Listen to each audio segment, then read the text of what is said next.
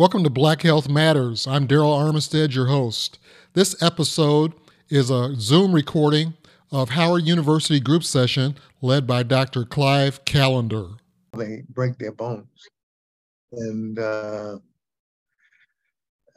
these broken bones can lead to many other problems that not infrequently wind up in the death of the people. So that it's important to find out if you have osteoporosis and prevent getting a fracture. And of course, the most important thing is to have exercise, keep your muscles as strong as possible.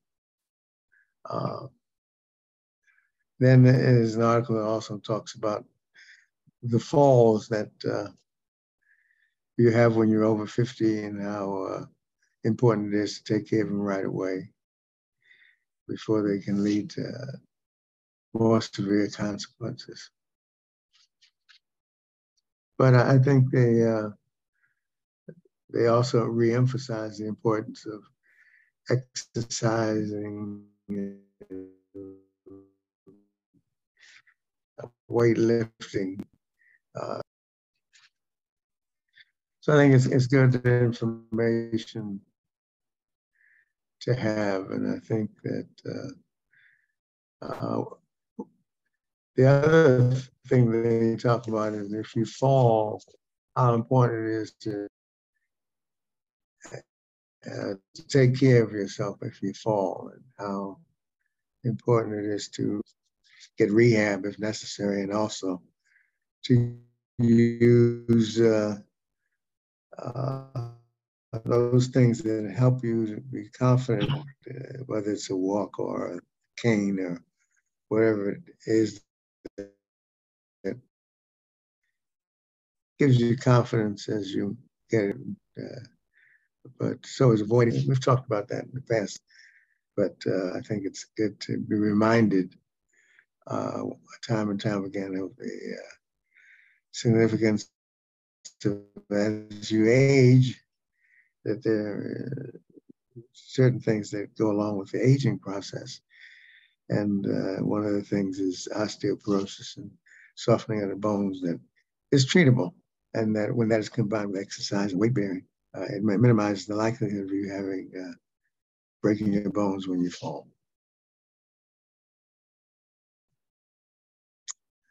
Okay, I guess we can put up the first.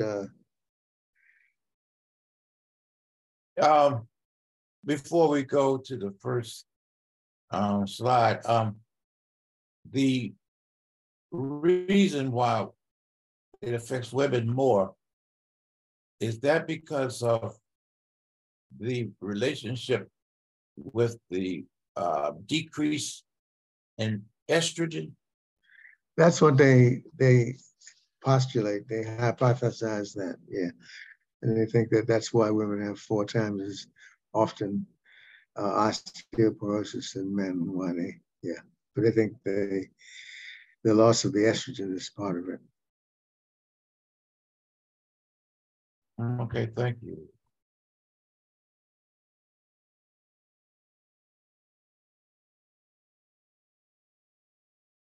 Okay, I'm going to go to the first slide. Give me a second.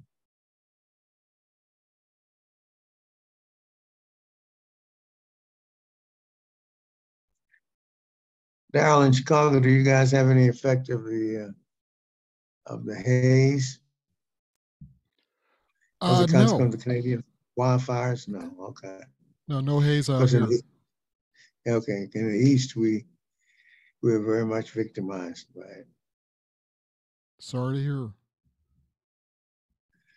Yeah. Well, this is something that we've talked about, loneliness, and regardless of the cause, it's something that is causing havoc in all ages. Of course, it's increasing the suicide rate in teenagers as well as olders. And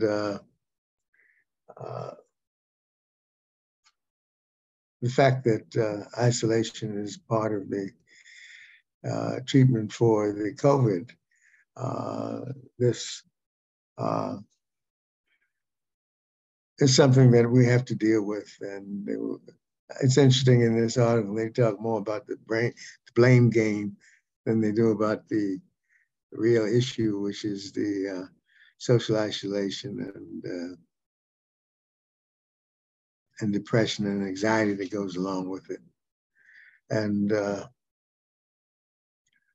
this article takes opportunity to talk about the fact that some of it is a result of the COVID policies, but those same COVID policies have saved lives. And so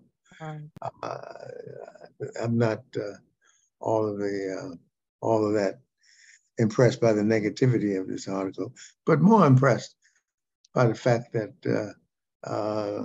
social isolation and social media are two things together that have caused havoc on the American population and on the world, as a matter of fact. And so as we try to help those who have been so adversely influenced by these isolation policies, we have to get them back to communicating with others. And of course, the damage that has been done by the social isolation and social media is difficult to undo, but nonetheless, it is something that we have to be aware of, the fact that the communication between others is helpful. And so now that the epidemic has gone from pandemic to endemic, it's time for us to really get back to living life and staying in touch with others. I think that's really the take-home message. This article tried to blame everything on our own policies, and it's almost as though we didn't have COVID, but we did have COVID, and the steps of dealing with COVID caused us to change our behaviors, and some of those changes caused us to have negative consequences. But it's not like we didn't do it for a reason, and Right. like we didn't do it for a good reason. But I think it's important to realize that loneliness is something we had before COVID, but it was intensified and magnified by the policies that were put in place. And now that the pandemic is gone, it's time for us to go back to seeing our doctors, go back to seeing each other, and cutting down our reliance on social media, which has many negative consequences. Any comments on this article?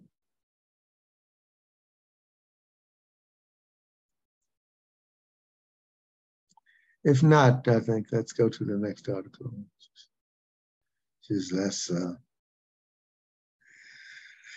less dealing with the blame game. It's interesting that one of the things that is very common these days is not so much dealing with the cures of ills, but or the prevention of ills, but in blaming people for things rather than trying to solve them. And I think that the more we talk about preventing the need in the first place and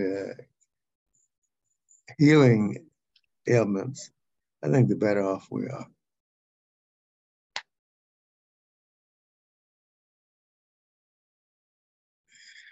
Now, this is an article that just talks about that COVID has devastated United States in the world.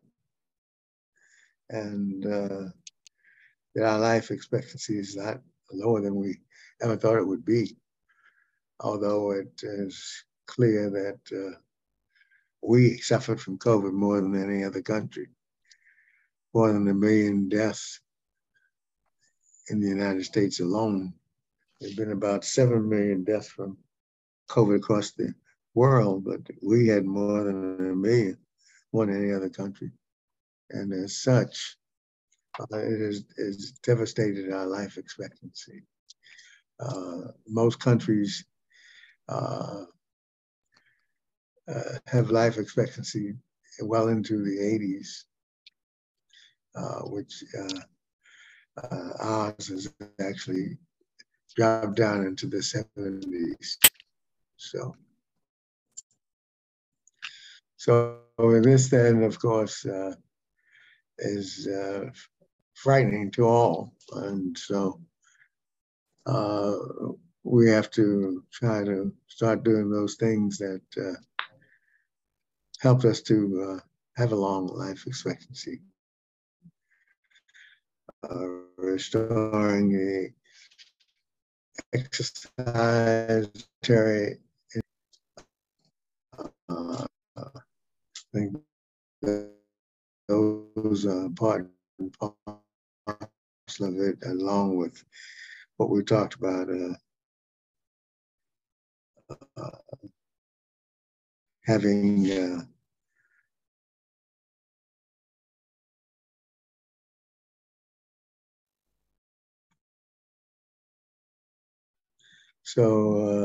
and it's interesting that other countries have not experienced the same decrease of life expectancy that we have, but then they haven't had to. And it's kind of embarrassing that we're one of the richest countries in the world, but yet have such relatively low life expectancy. Although it certainly is far better than it was 60 years ago.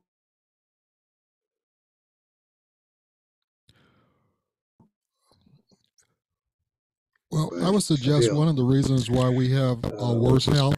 Populous countries, which is pretty bad. Expenditure for healthcare. Go ahead. We can't hear you. Oh, you can't? Can you hear me? Yep. Now we hear you. Okay. I would suggest one of the reasons why we have worse health outcomes in the United States is because, let's see, in comparison to income, we have the cheapest food in the world, but probably the worst food in the world. A lot of U.S. food products are banned in most other countries around the world, including prepackaged ground beef, any United States pork, United States chicken, United States corn, United States milk. It's those are just a few of the products that are banned around the world. For example, with United States chicken, it's washed in chlorine, and that's the main reason why other countries ban it. But yeah, I would, as I mentioned before, other times, our food processing is very problematic to the rest of the world. But it keeps the price down, and so we have low prices and we enjoy our groceries.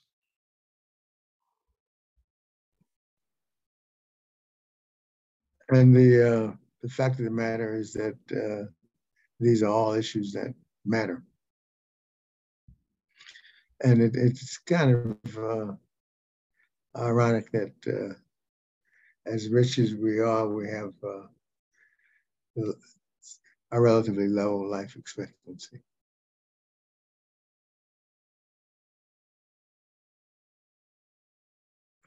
And of course, this does not even address the fact that we don't have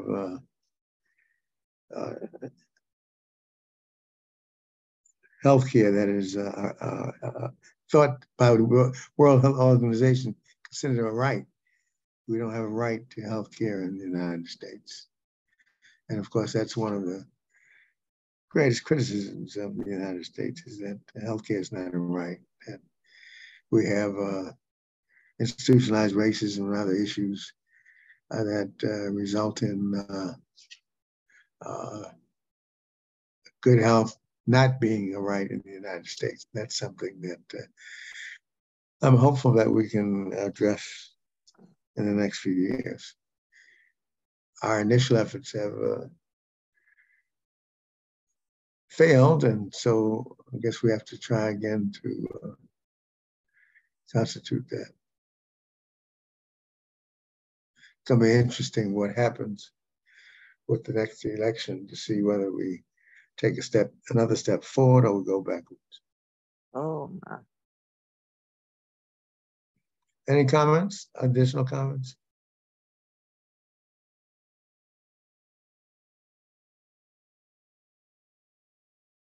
Dr. Calendar, getting back to Daryl's point, this article doesn't talk about the poor food conditions. It mostly talks about other stressors. As you mentioned, institutional racism and politics and things like that. But in the disadvantage of the health system, the disadvantages, talks about all of those things. But as Daryl was saying, this article doesn't talk about food at all. Right. But I think, having said that, food in general can be brought up under,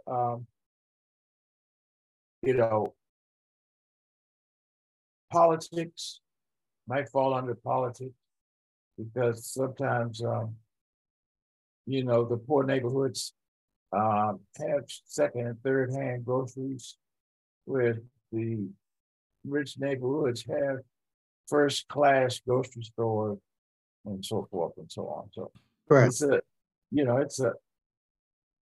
an issue that you can't put your finger on one thing.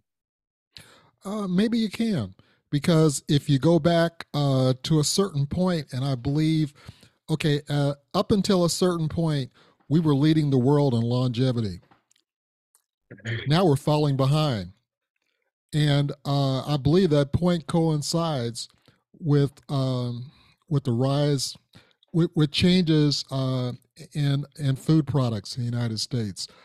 Processed foods, that hit the ground running along with Swanson's TV dinners in the 60s. And the amount of processed food has just been increasing exponentially since then. When you look at the rise of pesticides, antibiotics, and growth hormones in our foods, those are things that really took off since the 80s. But since those things have taken off, and those are the main reasons why a lot of food products are banned, a lot of United States food products are banned around the world.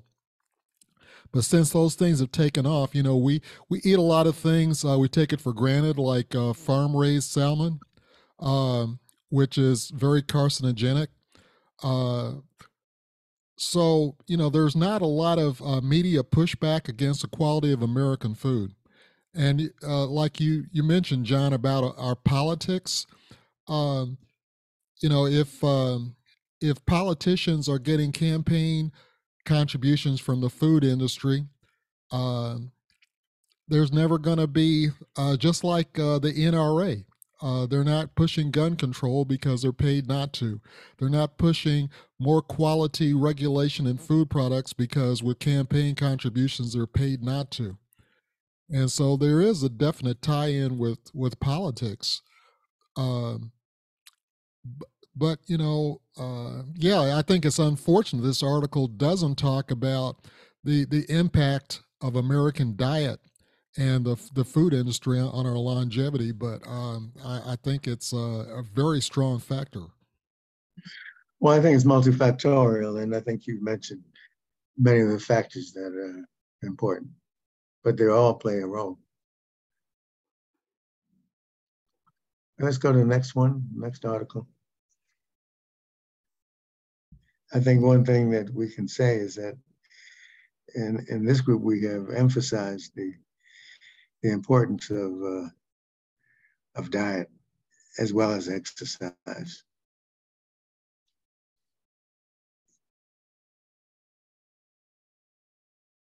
Yeah, the article doesn't talk about Americans being sedentary either. You know, lack of exercise. Doesn't talk about that either. Right, it's many factors, so, yeah. Okay. So I'm looking for the next article. 1 second, please.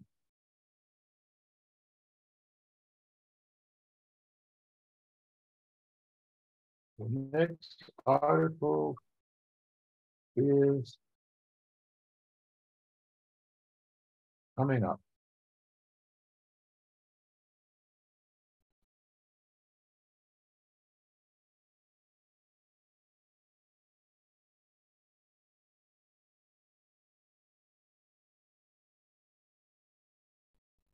This is a tragic. This is a tragic article in many ways that we talk about the technology being wonderful, which it is, but it also is responsible for some egregious mistakes. And this talks about a telemedicine vendor that sent letters to about 400 patients indicating that they had cancer. And actually, this was incorrect. Can you imagine receiving a letter telling you that you have cancer when you don't have it? To say it's anxiety provoking is an understatement. So this, of course, is something that you'd like never to happen again. Once the information goes out and you've been damaged by it, how can you take it back except that to promptly identify that it was an error? Of course, this is something that was a mistake, and humans make mistakes, and so does technology. But a mistake like this, telling people you have cancer because you've done some gene sequencing tests, is frightening.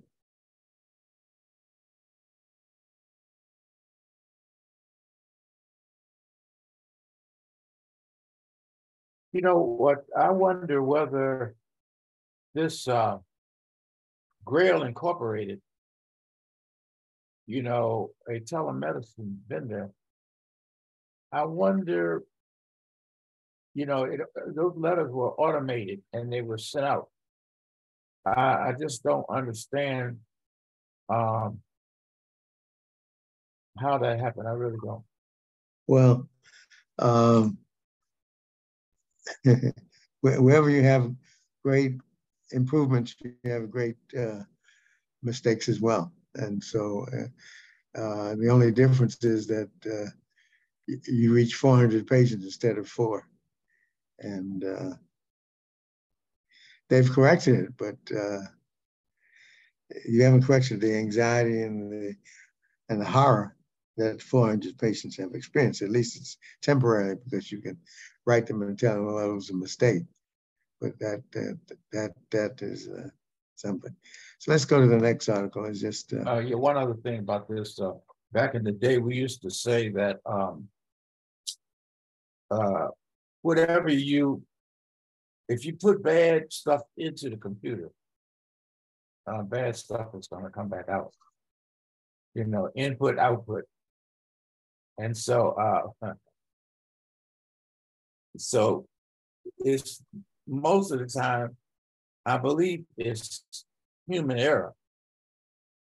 I don't know what the rest of you guys think, but Well, this time it was technological error. what do you mean? Well, the machine sent out the letters.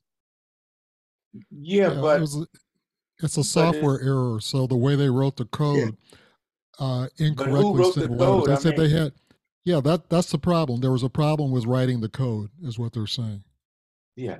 So So it wasn't a matter of, you have the code that's set, then you have data input. So there wasn't data being input that produced a bad result. It wasn't garbage in, garbage out. The code that was the structure for the software had a flaw in it that generated the letters. So they say they fixed the flaw. Now you put the data in, which are the test results, and you should get good results going forward. yeah, but my bottom line was about the fact about human error. But that wasn't human error. That was a Well, code error. yeah, but humans write the software. Okay, let's go to the next article. Okay. You We can, don't the humans write the software? well, yeah, okay. That's one way of looking at it. Yeah. Now, this is an interesting finding. Whether it's going to stand up or not is another question. Is that, as we know, we are having an almost epidemic of early colorectal cancers in people who are under the age of 50.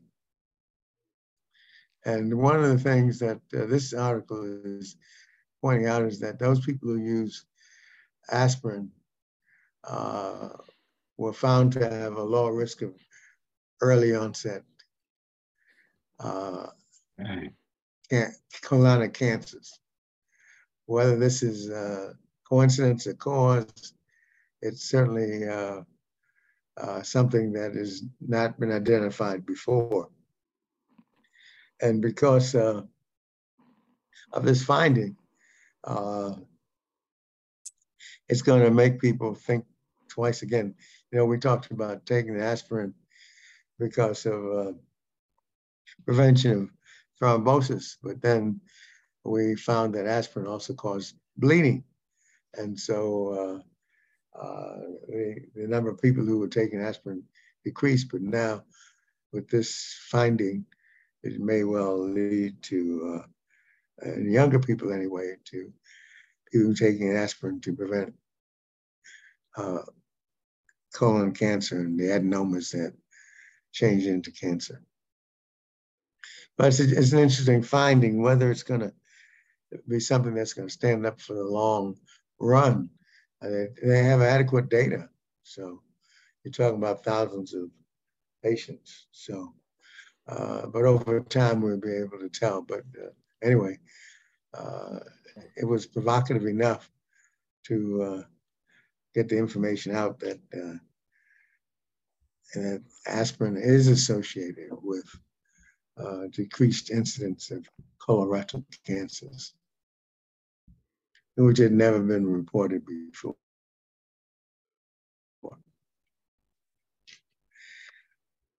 Dr. Calendar, I think aspirin is a double-edged sword too, because I've been hearing lately that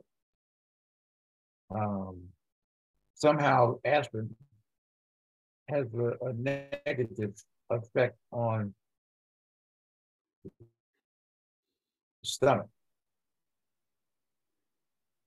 Yeah, because aspirin doesn't also increase, it affects the platelets and it causes bleeding as well. And the reason that you have the aspirin that is protective,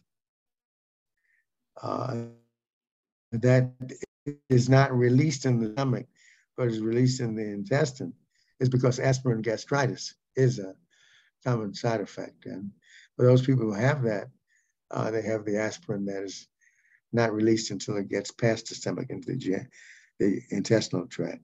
But it still does affect the platelets and is associated with some increased incidence of bleeding. So you have to balance all of that with its side effects. So yes, it is a double-edged sword. It's good, and it also has side effects that aren't so good.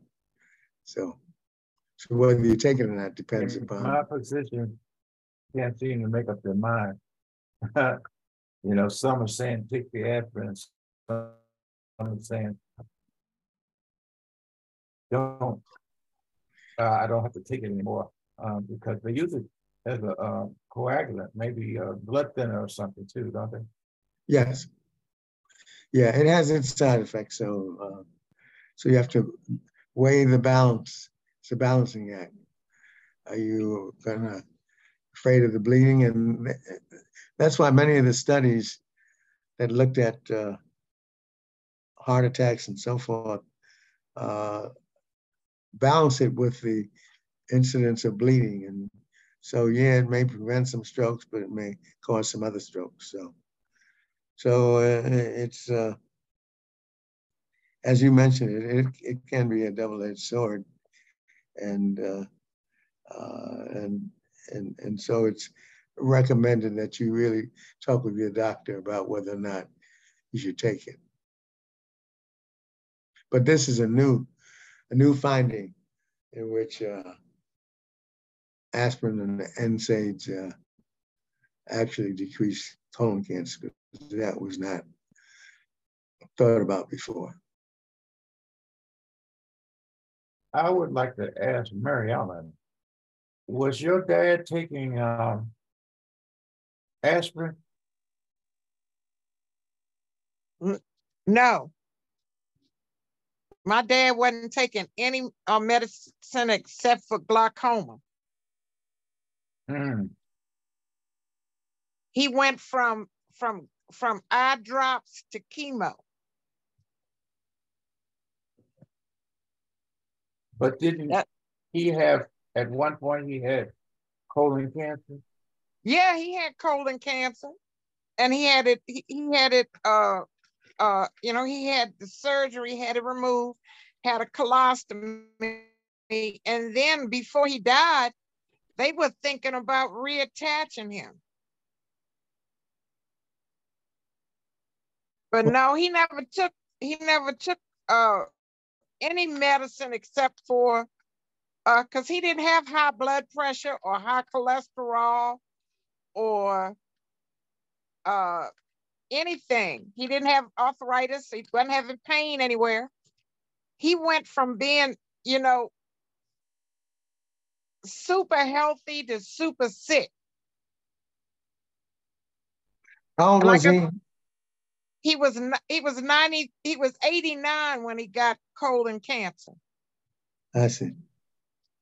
And when he died, he died at 93. He had a long, healthy life then, huh? Yes, he did. Yes, he did. And I've been skating by. The reason why I've done well is I've gotten some of his good genes, but I had worse habits. He never drank or smoked either. And his weight was always, you know, he was lightweight. Okay. Let's go to the next article, man.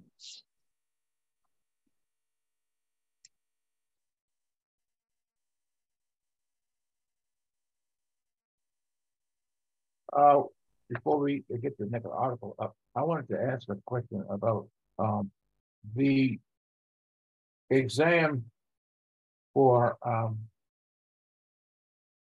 colon cancer. They have this new thing out called Cologuard. Have people heard of that? Yes. Yes. Okay, so how do people feel about Cologuard? It's all right, but it doesn't replace colonoscopy. Because if you have a positive test, you still have to have a colonoscopy. If you have a negative test, I think it's helpful. As a screening test, it's helpful. Yeah. I don't think it replaces colonoscopy, but it's a test for people who don't want to have colonoscopy.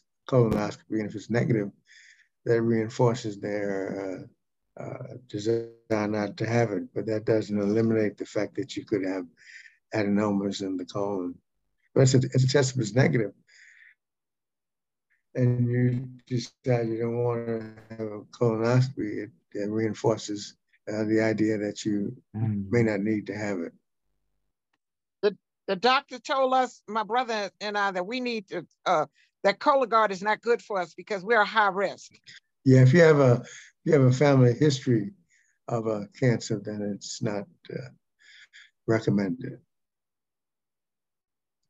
Now, this is an article that, there's been a lot of interesting publicity about organs and that the allocation system is good, bad, and different. And one of the things that has come up is that the allocation system is problematic and it's responsible for deaths of some patients. Actually, the truth of the matter is that the number one problem in transplantation isn't the allocation system, it's the shortage of donors. And it's this shortage of donors that results in close to 17 people dying every single day because of this donor shortage.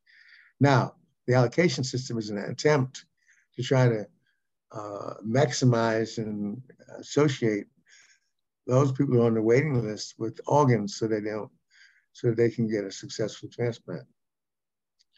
And so this article just points out that as a consequence of this system, more people are getting organs, but that's still not enough to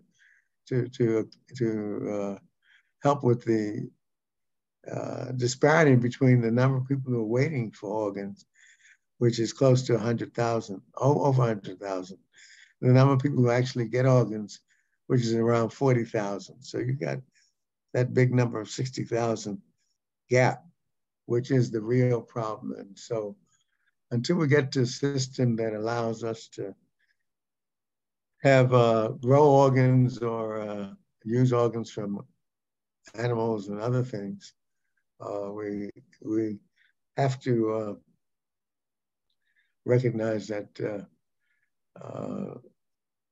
the shortage of donors is the biggest problem.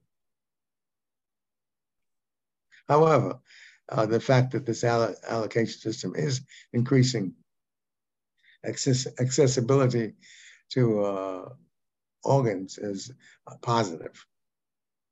So I just wanted to put this in there because there have been a number of articles that, to me, unjustly try to blame everything on the allocation system when the real problem is the shortage of donors.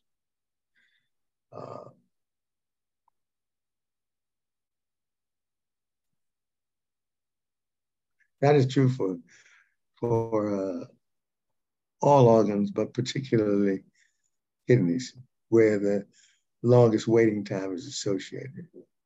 Waiting time for kidneys, if you want to have a deceased donor transplant, ranges from 4 years and upwards, which is why living donor transplantation is the most desirable, because you don't have to wait so long. And also the incidence of graft acceptances is higher. But I wanted to put this in there just to balance the scale a little bit, because we've seen a lot of articles recently that talked about the fact that the allocation system was really the problem. When in point of fact, the allocation system is maybe to some degree, but the biggest problem is the shortage of donors. You can go to the next slide. I just wanted to make that point. Any comments about that? Dr. Callender? Yes. There are a lot of ethical donations are concerned. I know I've heard a lot of bizarre things about making prisoners donate Not in the organs United States. and paying, I know, and paying people. No, I'm saying I've heard discussions, paying people to, but there are not too many altruistic people that will give donors, that will give organs. And even when they do give organs, you don't want the person to meet the person that gave them the organ, because sometimes that's bad dynamics. So it's all kinds of kind of sticky issues with donor retrieval and acceptance. Well, I don't agree, but I don't believe. I don't agree either. I'm saying all those things are bad, but I'm just saying, how do you get past that? Well, How do you get past that and encourage people to do it with no reward other than a thank you? well, that's all we. Because okay, that's all that we've ever had, and right. And I think that it remains altruistic, and we want it to stay that way. As a matter of fact, it is illegal in the United States to buy and sell organs, and Right. that's where we want it to be, and we I hope think that it stays that. should be. I think it should. I think you're correct, but I don't think people are as good as they should be. Well, I think I actually am surprised that we have so many. We actually have a significant number of altruistic donors who actually come forward and donate. Actually, to me, I'm surprised we have so many. But because we do have people who come forward and offer their organs to anybody who wants them.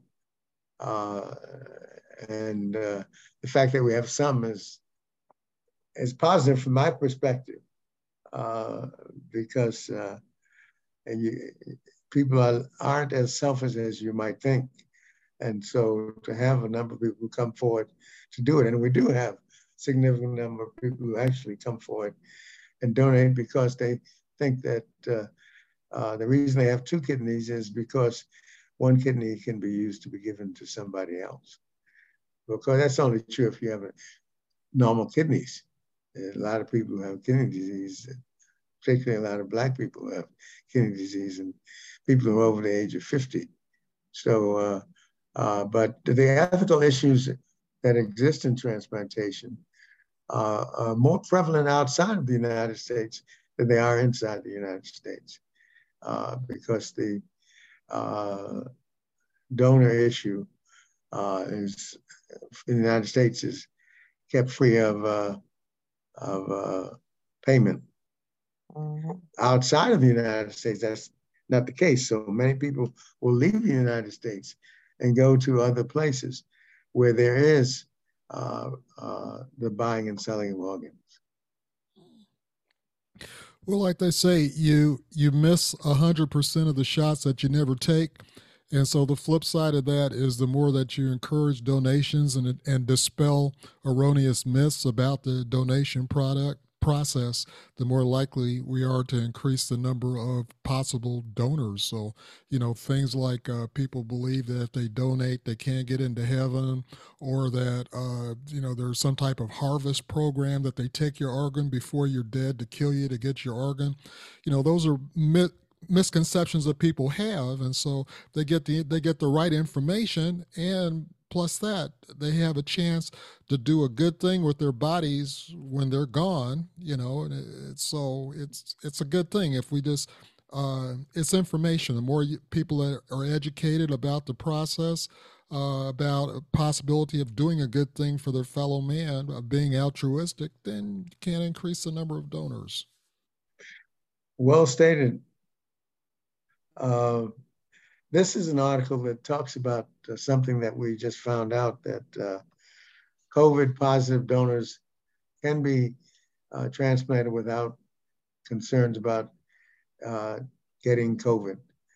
Of course, now that COVID is less a problem, but during the COVID pandemic, many people received positive COVID donors, but they didn't realize that until after they had gotten the test back, and those people who actually were COVID positive did as well as those who were not. So one of the things that we learned after the fact is that COVID-19 positive donors are safe to use for transplantation. There's no increased risk of rejection, no increased risk of kidney failure. And so anyway, this just lets us know that there's no fear of getting COVID from COVID positive donors. More education and information goes right along the lines of what Dal Olmsted just said.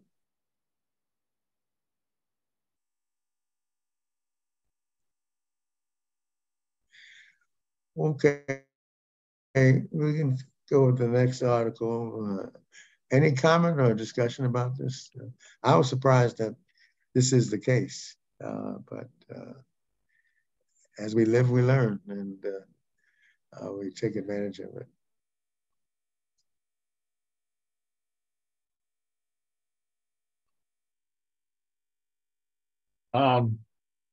Dr. Calmer, I would think that it depends on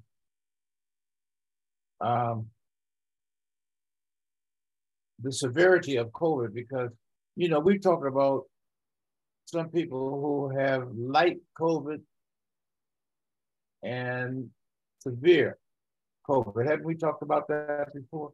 Yeah, but the data shows that it didn't matter whether you had light COVID or not, that the virus was not transmitted via the organs.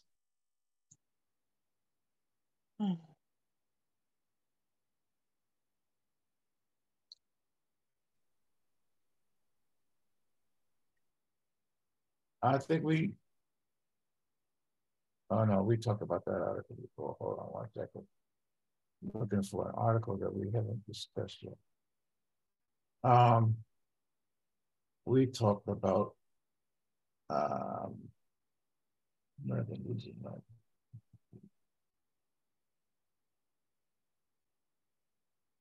okay, there were two articles on aspirin lowering the risk for early colorectal cancer.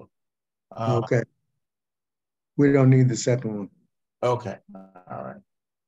Well, that's all the articles. Well, there was an article I sent you about chronic constipation. Chronic constipation. Yeah. Which is a subject that we're going to have a talk about in about 2 weeks, because we have a specialist who's going to talk to us. But it's a problem that occurs in the people over 50. It's very common, and probably all of us on this podcast have had constipation at one point or another. Mm-hmm. And it talks about the different treatments for constipation. And there's new guidelines. As a matter of fact, that's what this article was on the new guidelines for constipation. And one of the things that probably is as important as anything else is a proper diet. And having enough fiber in your diet is probably one of the most important aspects of it. And of course, if for some reason you don't have enough fiber, what is constipation? How and when do you consider it constipation? Is it constipation because you haven't had a bowel movement in 24 hours? Is it constipation because you haven't had because you have hard stools? Is it constipation? And for the most part, the article pretty much considers it as constipation if you don't have movement for 48 hours or more, or if your stool is hard. And I have a number of people who in spite of the fact that they try to take stool softeners and they take medications for constipation, they still have this as a problem. Any of you have any what you call solutions for avoiding constipation? Because when you look at it, theoretically, you should have 1 or 2 bowel movements every day. And when you go beyond that, then of course it's not frank constipation, but it's not healthy. And when you have hard stools, and they come out, they can cause cuts in your rectal canal. And so avoiding it is important. So having a high fiber diet and ensuring that your bowels move at least every other day becomes important. Now, there are people who actually have addicted to laxatives because they don't eat a lot of fiber and they don't have bowel moves regularly, and so they have to take laxatives every day or every other day. What are your thoughts about that? Because I think this is a common problem of people over the age of 50. Okay, well, I'm over the age of 50. I'm 74. I've been vegan for 20 years. I get 6 servings of fruit a day. I avoid bread and dairy. Well, of course, no dairy products goes without saying for being a vegan. And I go twice a day, if not 3 times a day. I never miss a day. No hard stool. Always an easy go. No straining.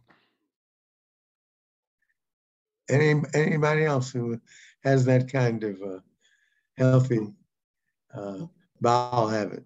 Nobody else.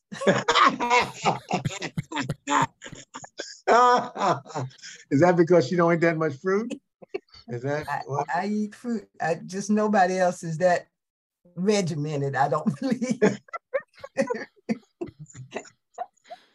Well, he's a great role model, I tell you yes, that. he is, but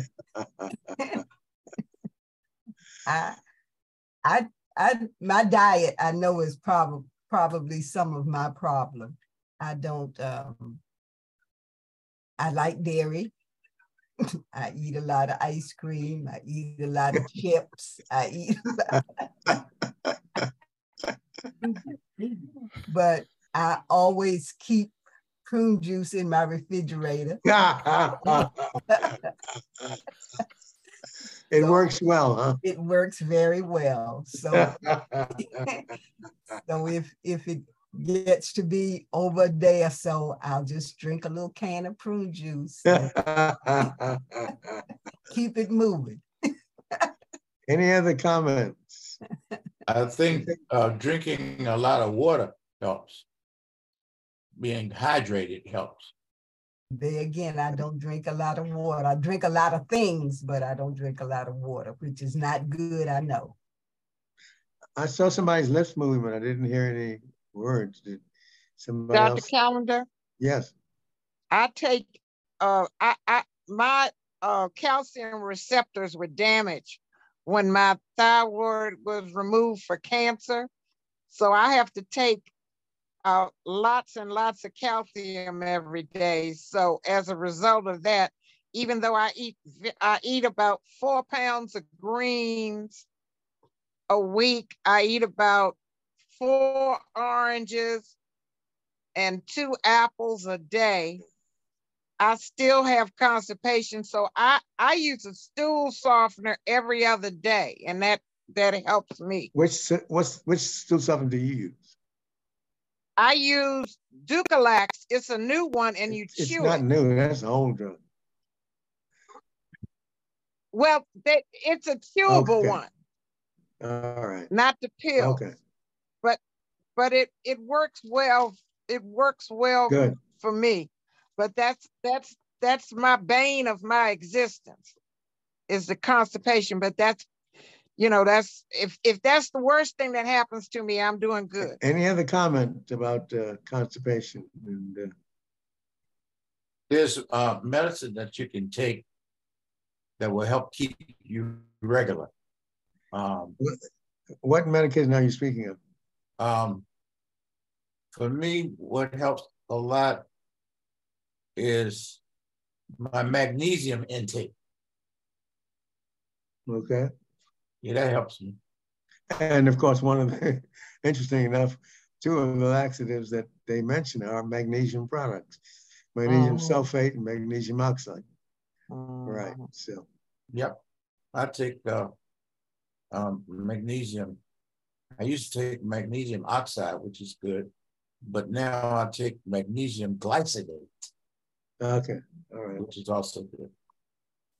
Okay, well, you have a number of varieties of ways of dealing with, and I think we've heard at least 3 or 4 different ways of doing it.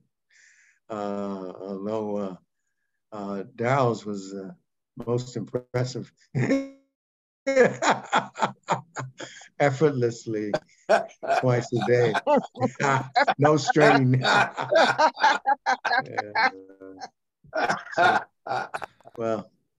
Well, it's even more efficient since I started using the Squatty Potty. I forget which doctor suggested that, but yeah, I love my Squatty Potty, and I even have a guest Squatty Potty in a guest bathroom. Oh, really? Yeah. So if you come to visit and you need a Squatty Potty, you can try it out. Okay, Daryl. All right. Okay. Well, I think that we have, I think June the 22nd, we're going to have a presentation by a colorectal specialist who I've asked to talk specifically about constipation, because I have a number of patients who, in spite of taking, well, of course, they don't stick to the diet that they should, but they have problems with constipation and hemorrhoids and other kinds of issues that crop up when you get older. It's interesting when you read the Bible, you read that that one of the plagues was hemorrhoids. Yeah, and how that plague was problematic to many. But and we don't talk much about, when we talk about many things, we don't talk much about hemorrhoids. Have any of you ever had hemorrhoids? They're horrible. No. Yeah, pretty common, and they're horrible. Yeah. So, and of course, there's so many different treatments for hemorrhoids. Of course, preventing them by Daryl's kind of diet prevents hemorrhoids from occurring. But when they occur, they can be treated by surgery or by different medications. Okay. Any other comments or questions? I just wanted to, show you,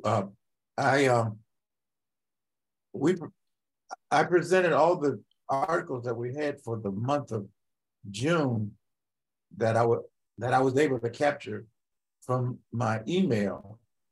But of course, when you went to your grandson's graduation, there are articles that we have missed.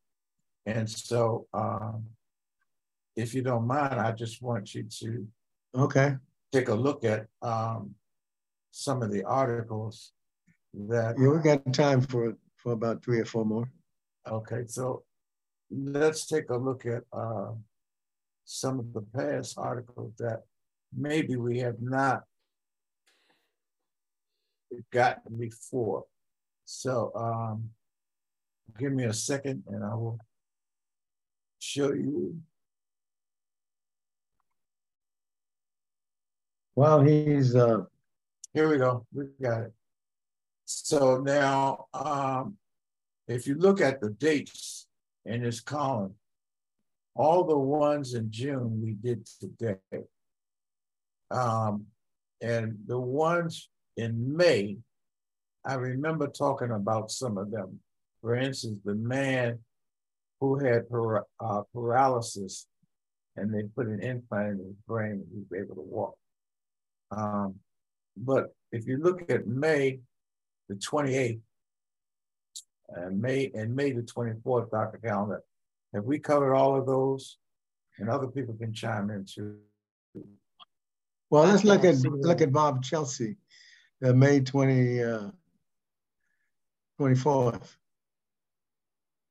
Okay.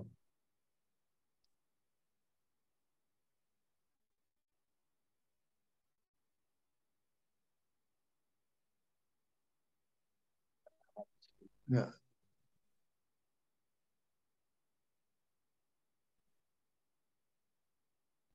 This is the first African-American 58-year-old male who had a face transplant. And he has been so excited and has praised God for the fact that he has received the face. He was in a fire and lost his face. And after having turned down one face transplant, received a face transplant from a donor. And he's blessed to have had 3 years since his face transplant, and he's been so enthusiastic and grateful for his face transplant. Now, what's different about face transplant is that, when you have what they call the new plastic surgery, is that you have to have a special permission to donate a face, and then if somebody offers you a face, then you have the option to accept it. The first donor he felt the complexion was too light, so he turned it down. But the second one was a match for him for his complexion, and so he accepted it. And so now he's 3 years after the transplant and doing well. He's still also the oldest face transplant recipient. Right now we're doing composite vascular allotransplants of the penis, the uterus, the hands, and the abdominal muscles, the penis, the uterus. We've had close to 30 live births as a consequence of uterine transplant. So this is another type of that we're now doing, called composite vascular allotransplantation, in which we, and the other organs that we mentioned. Any comments or questions about this marvelous? Yeah, I just read that. It says, generally the donor in facial transplants are brain dead but still have heart function. And the face transplant recipient arrives at the hospital where the donor is being kept and preps for the surgery. So I thought that was interesting. Wait a second. Yeah. Right, and most of the deceased donors are donors for whom the heart is still beating, but the brain is not alive. Is this the picture in the small picture to the right? Is that the face after? Really? Oh, I'm looking. I'm gonna try to see it if it pulls up. This will be gone, Mar. Okay. I was just wondering whether that was his face after the transplant. I think so. I think so. Oh, wrong map. I was waiting to call you. Yeah, let me get back to that. I've met him, and I'm ignorant. I just ate some candy. And he looks I didn't really think it looked any different from anybody else. So, Well, that's a good thing. yeah. Sorry? I didn't hear the question. Some background noise. Yeah, I wasn't able to enlarge the picture, I don't think. I think got it. I wasn't able to enlarge the picture, but I do think the one on the right, I do think that was his last picture there. This one here. Can you see that? You don't see it yet. Hold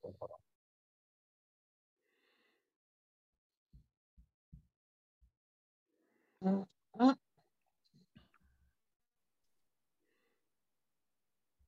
I do believe that last picture on the right is the final picture. Yeah. Now, I imagine, Dr. Cowan, you were saying about the permissions on both sides of the fence to get a facial transplant. In other words, you said the donor has to give permission? Special permission. In other words, the normal permission that you give when you sign a donor card and those kind of things is not suitable for composite vascular allotransplantation. So if face transplant or penis or uterus, you have to have special permission for that, because that's separate, because it's more complex. So you have to have a special consent form for that. So I imagine that the Social Security number gets involved too, I guess. No, I don't think so. No, it has nothing to do with it. Let's go to another article that you want to pull up. Okay. Here's one of the most enthusiastic people I've met to organ transplant recipients are very enthusiastic, but as a face transplant, he is overjoyed at the fact that after the burning and all that, he could have his face back. Okay, that was May the 24th. Yeah, there was an article about preventing breaks and falls in older adults. Oh, that's May 24th. You talk about this one here? No, the two slides above it. Or do you want to go to the doctor's 8 secrets to staying young? Or preventing falls, breaks and falls? Which of the two do you? Oh yeah, this one and that one, yeah. Yeah, maybe we'll do both of those.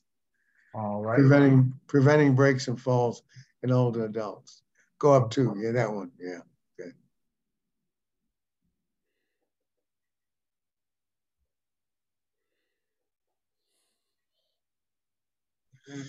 This fits right into our article we talked today about osteoporosis. And they talk also about the fact that mostly women and older folks have osteoporosis. And the article goes on down to talk about what we mentioned today already about the fact that this leads to bone fractures. And it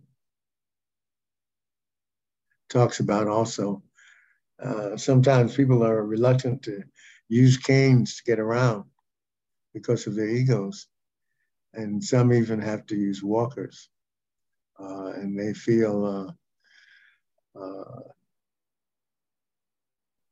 embarrassed by the fact that they have to use these aids.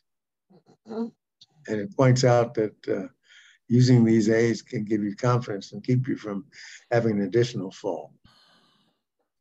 And so the psychological effect of these aids is something that people have to deal with as well, in addition to the visual problems that you have. So one of the things that you have to be aware of is that what is their vision? Because if they can't see, they'll fall. If they fall, they break their legs, and what happens after that is not pleasant. And it talks about grab bars and showers and rugs that aren't right side. And then, of course, the importance of exercise and building up the muscles. Yeah. Confidence is a major fact. Then, of course, the medications, when we talked about the calcium and the vitamin D, if you have osteoporosis, phosphonates, which is part of the therapy for osteoporosis.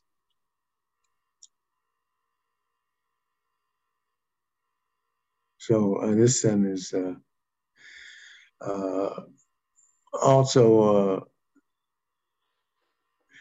there are ethnic differences in who falls and all that, but I think the issue is that some people are reluctant to take some of the medications for a number of reasons. And I think another article called it a bone attack and considered it like a heart attack. That was true as well in the previous communication. Because when you fracture a bone, if it's not taken care of and you're not up and about pretty rapidly, this can lead to pneumonia and lead to death. So those people who have these kinds of fractures often within 2 years are gone. And so it's important to get up and about as quickly as possible. Dr. Callender? Yes. At one time, they were promoting Fosamax, and I know one time I used to take it every month. And then was that because of they found out that it wasn't doing what they thought it was doing? Well, I don't know what Fosamax is, but the biphosphonates they still use.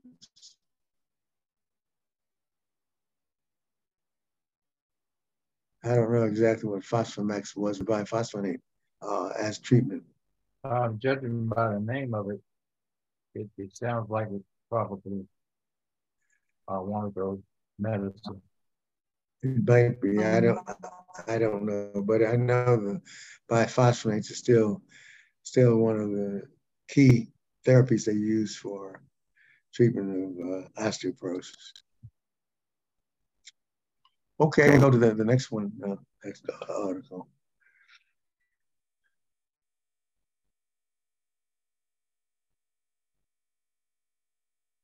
Okay, let's see what we got here. All right, so that was preventing breaking fall. The other one is the rate of falls among seniors. You want to go there? No, there was another one that there's another article. This is one is preventing, and this one is the rate. No, there's another one. There was another one I was looking at that different. Okay. Oh.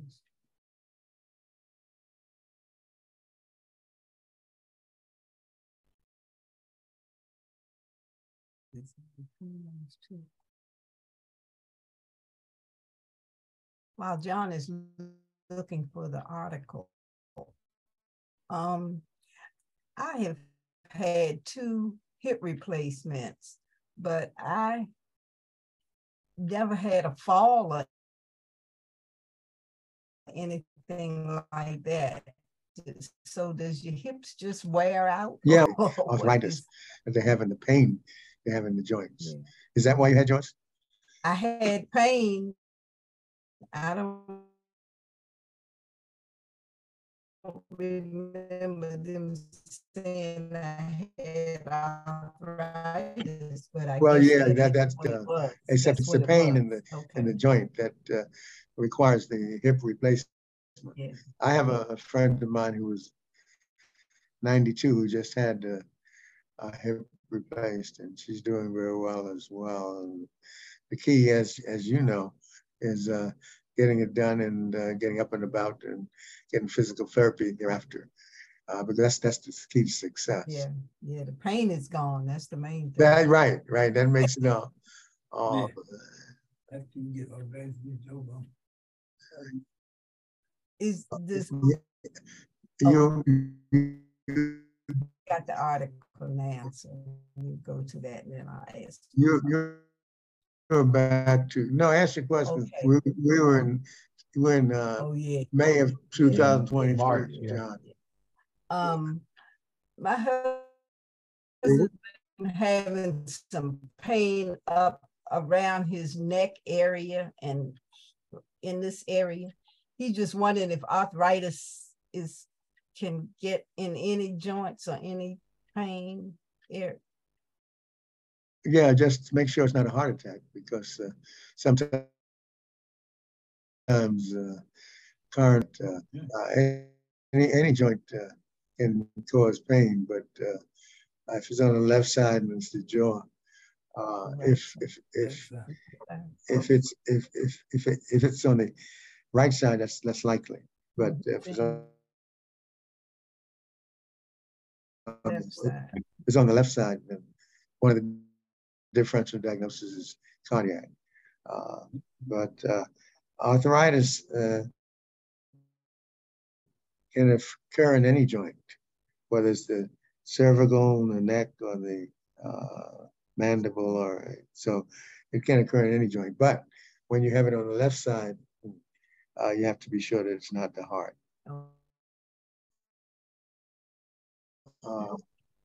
John, we were able to find that May. It was a May 25th article.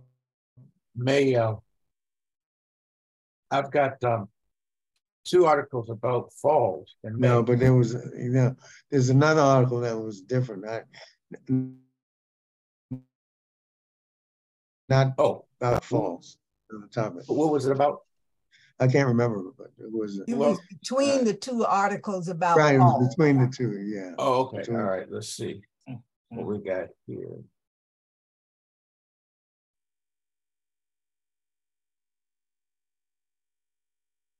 It was the 8 secrets. That's that's the one. Yeah. Okay. 8 secrets. 8 secrets. All right, I got it. Not that we need those. I mean, we got Daryl to tell us how he's at 74 and looking like 54.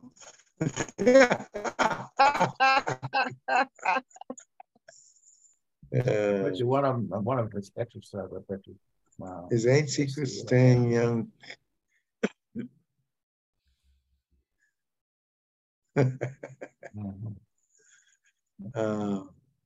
Well, he's got nothing on us, huh? 1 second. If the advertising. All right, there we go. Okay, and I guess we all know that staying physically and mentally fit keeps you happy. And I think getting older, the issue is to have a quality of life. And so he's sharing some of his, as you go down. Okay. Yeah, go down. Yeah, I was trying to get rid of that advertising, but I'll go. Don't worry about it, just go down. Okay.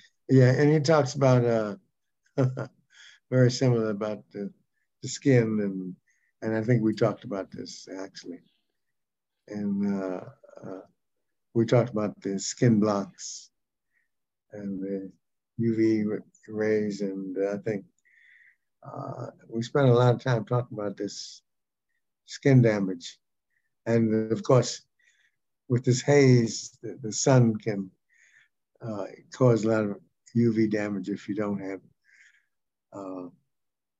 Sunblock. sunblock, right? Yeah.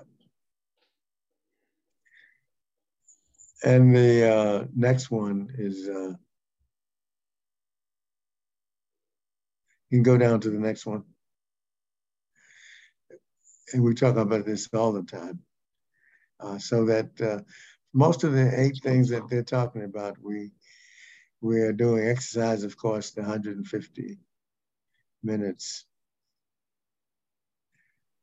a week minimum, along with lifting weights. That's the part about as you age, your muscles weaken. And so lifting weights is important to do. How many pounds do you lift, Darryl? Well, it depends on the routine. Let's see. I alternate. Like say, I lift weights 3 days, take a day off. Day 1 is going to be chest and biceps. Day 2 is going to be shoulders and back. Day 3 is going to be legs and triceps. And so, let's see. Like say with bench press. I'm normally doing bench press 80 pounds. I'll do 3 sets of 15 bench presses a set. So I'll start off at, I'll go 60, 70, 80 pounds. Um, well, but there's a lot of exercises I do where I'm using as low as 10-pound weights to start off with the warm up. I'll go like 10, 15, 20. But yeah, it just depends on probably the max weight that I use is on squats. Um, I got a squat bar. And so for that, I'll do 120 pounds on a squat. Uh, but it's let's see, I would say that all of my lifting is it's about a third less of what I used to do 10 years ago.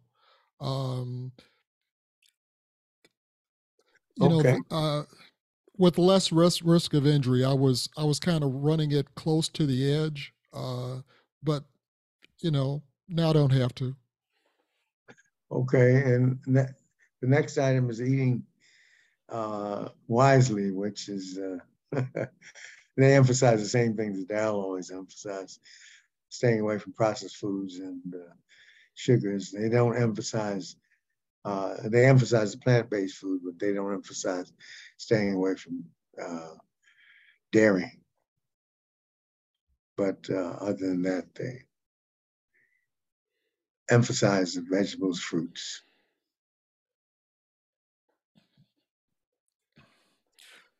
There's a YouTube channel run by a Dr. Bobby Price, and he's a black medical doctor, and he talks about nutrition. That's the basis for his YouTube channel, and he puts out probably about a different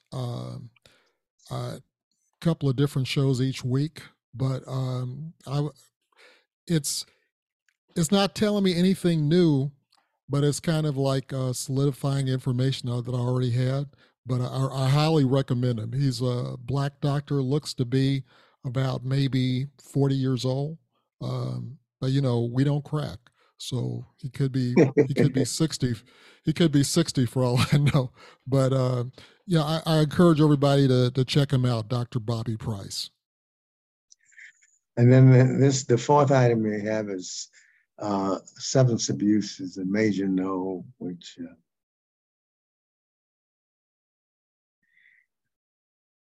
there's so many substances that are abused nowadays. So But of course, nicotine was the commonest one. But of course, alcohol. That glass of wine looks delicious right there. It looks like red wine, and it looks like it's sweet. And then talk about getting the appropriate screens. We talked about the colorectal screening and the prostate screening and the mammogram and the Pap smears. pap smears. What we sometimes don't emphasize is the fact that you should take your blood pressure readings at home with your own sphygmomanometer.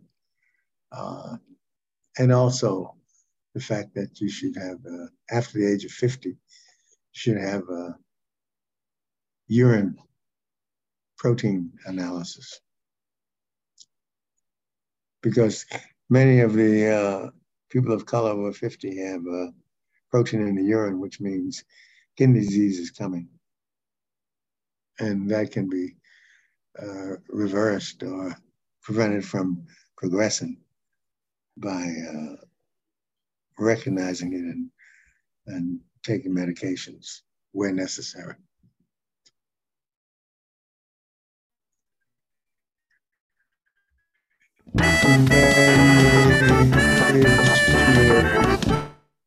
Condition.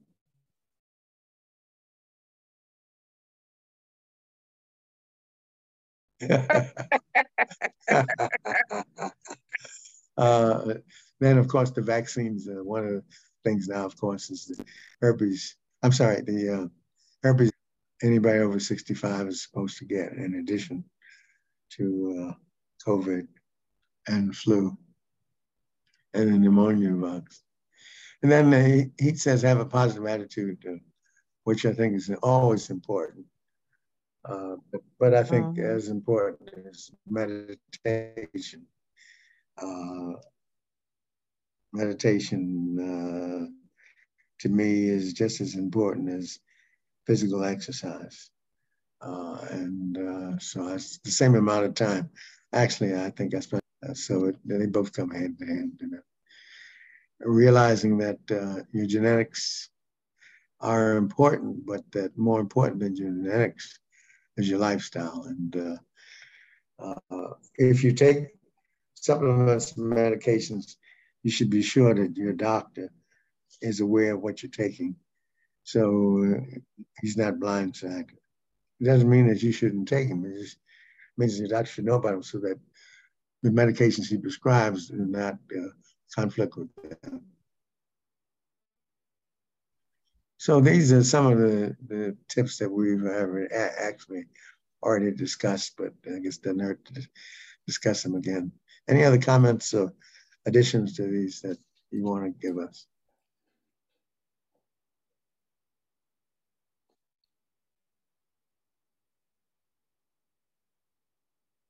It's interesting, he says there's no anti-aging pills.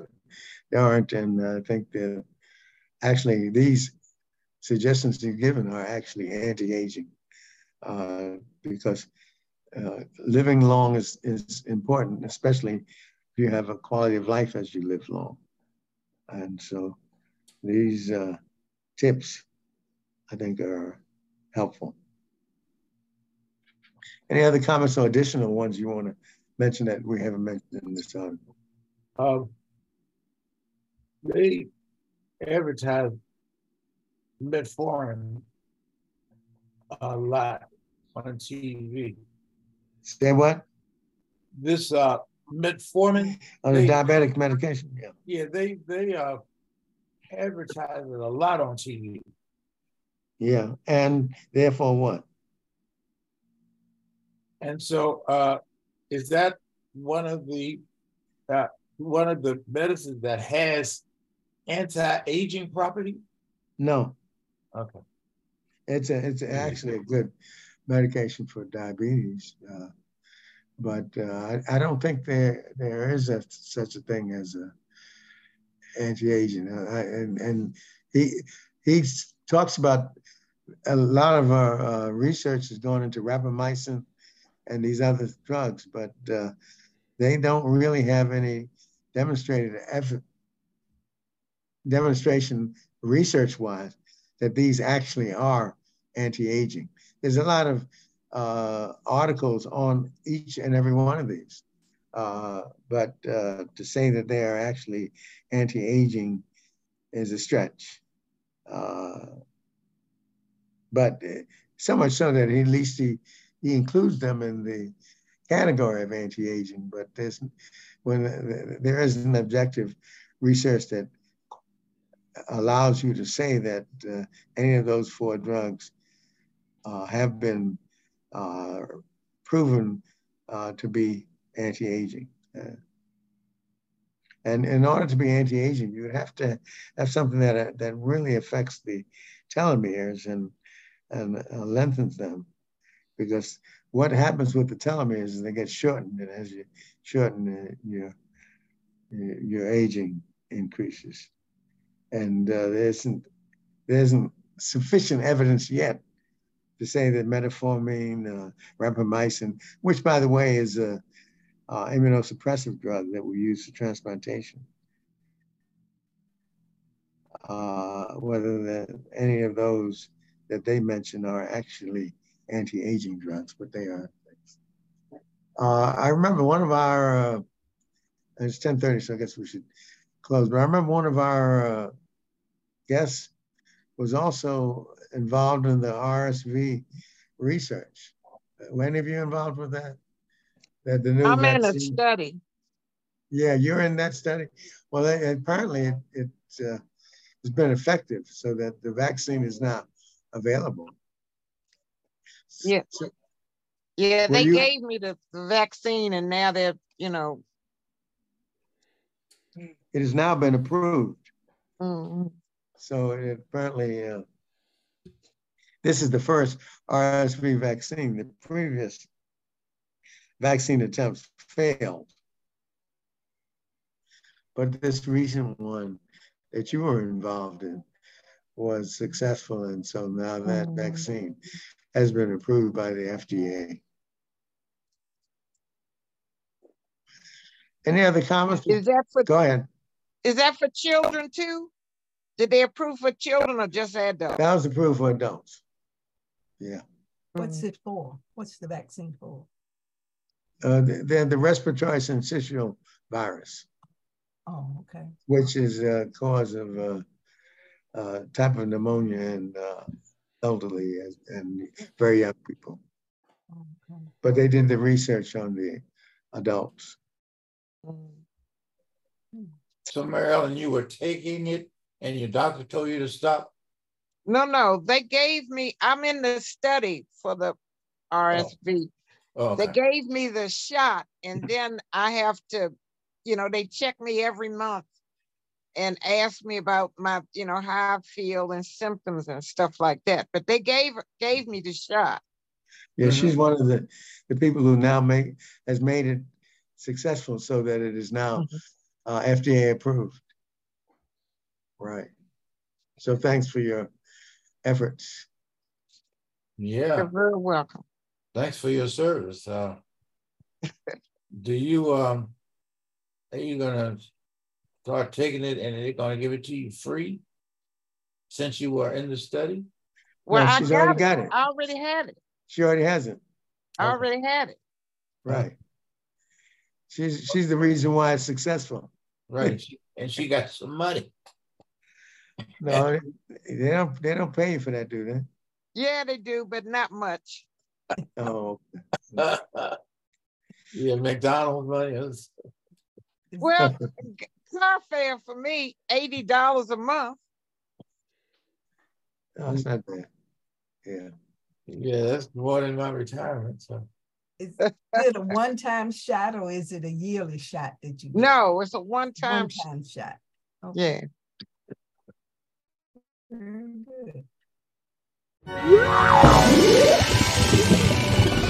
good.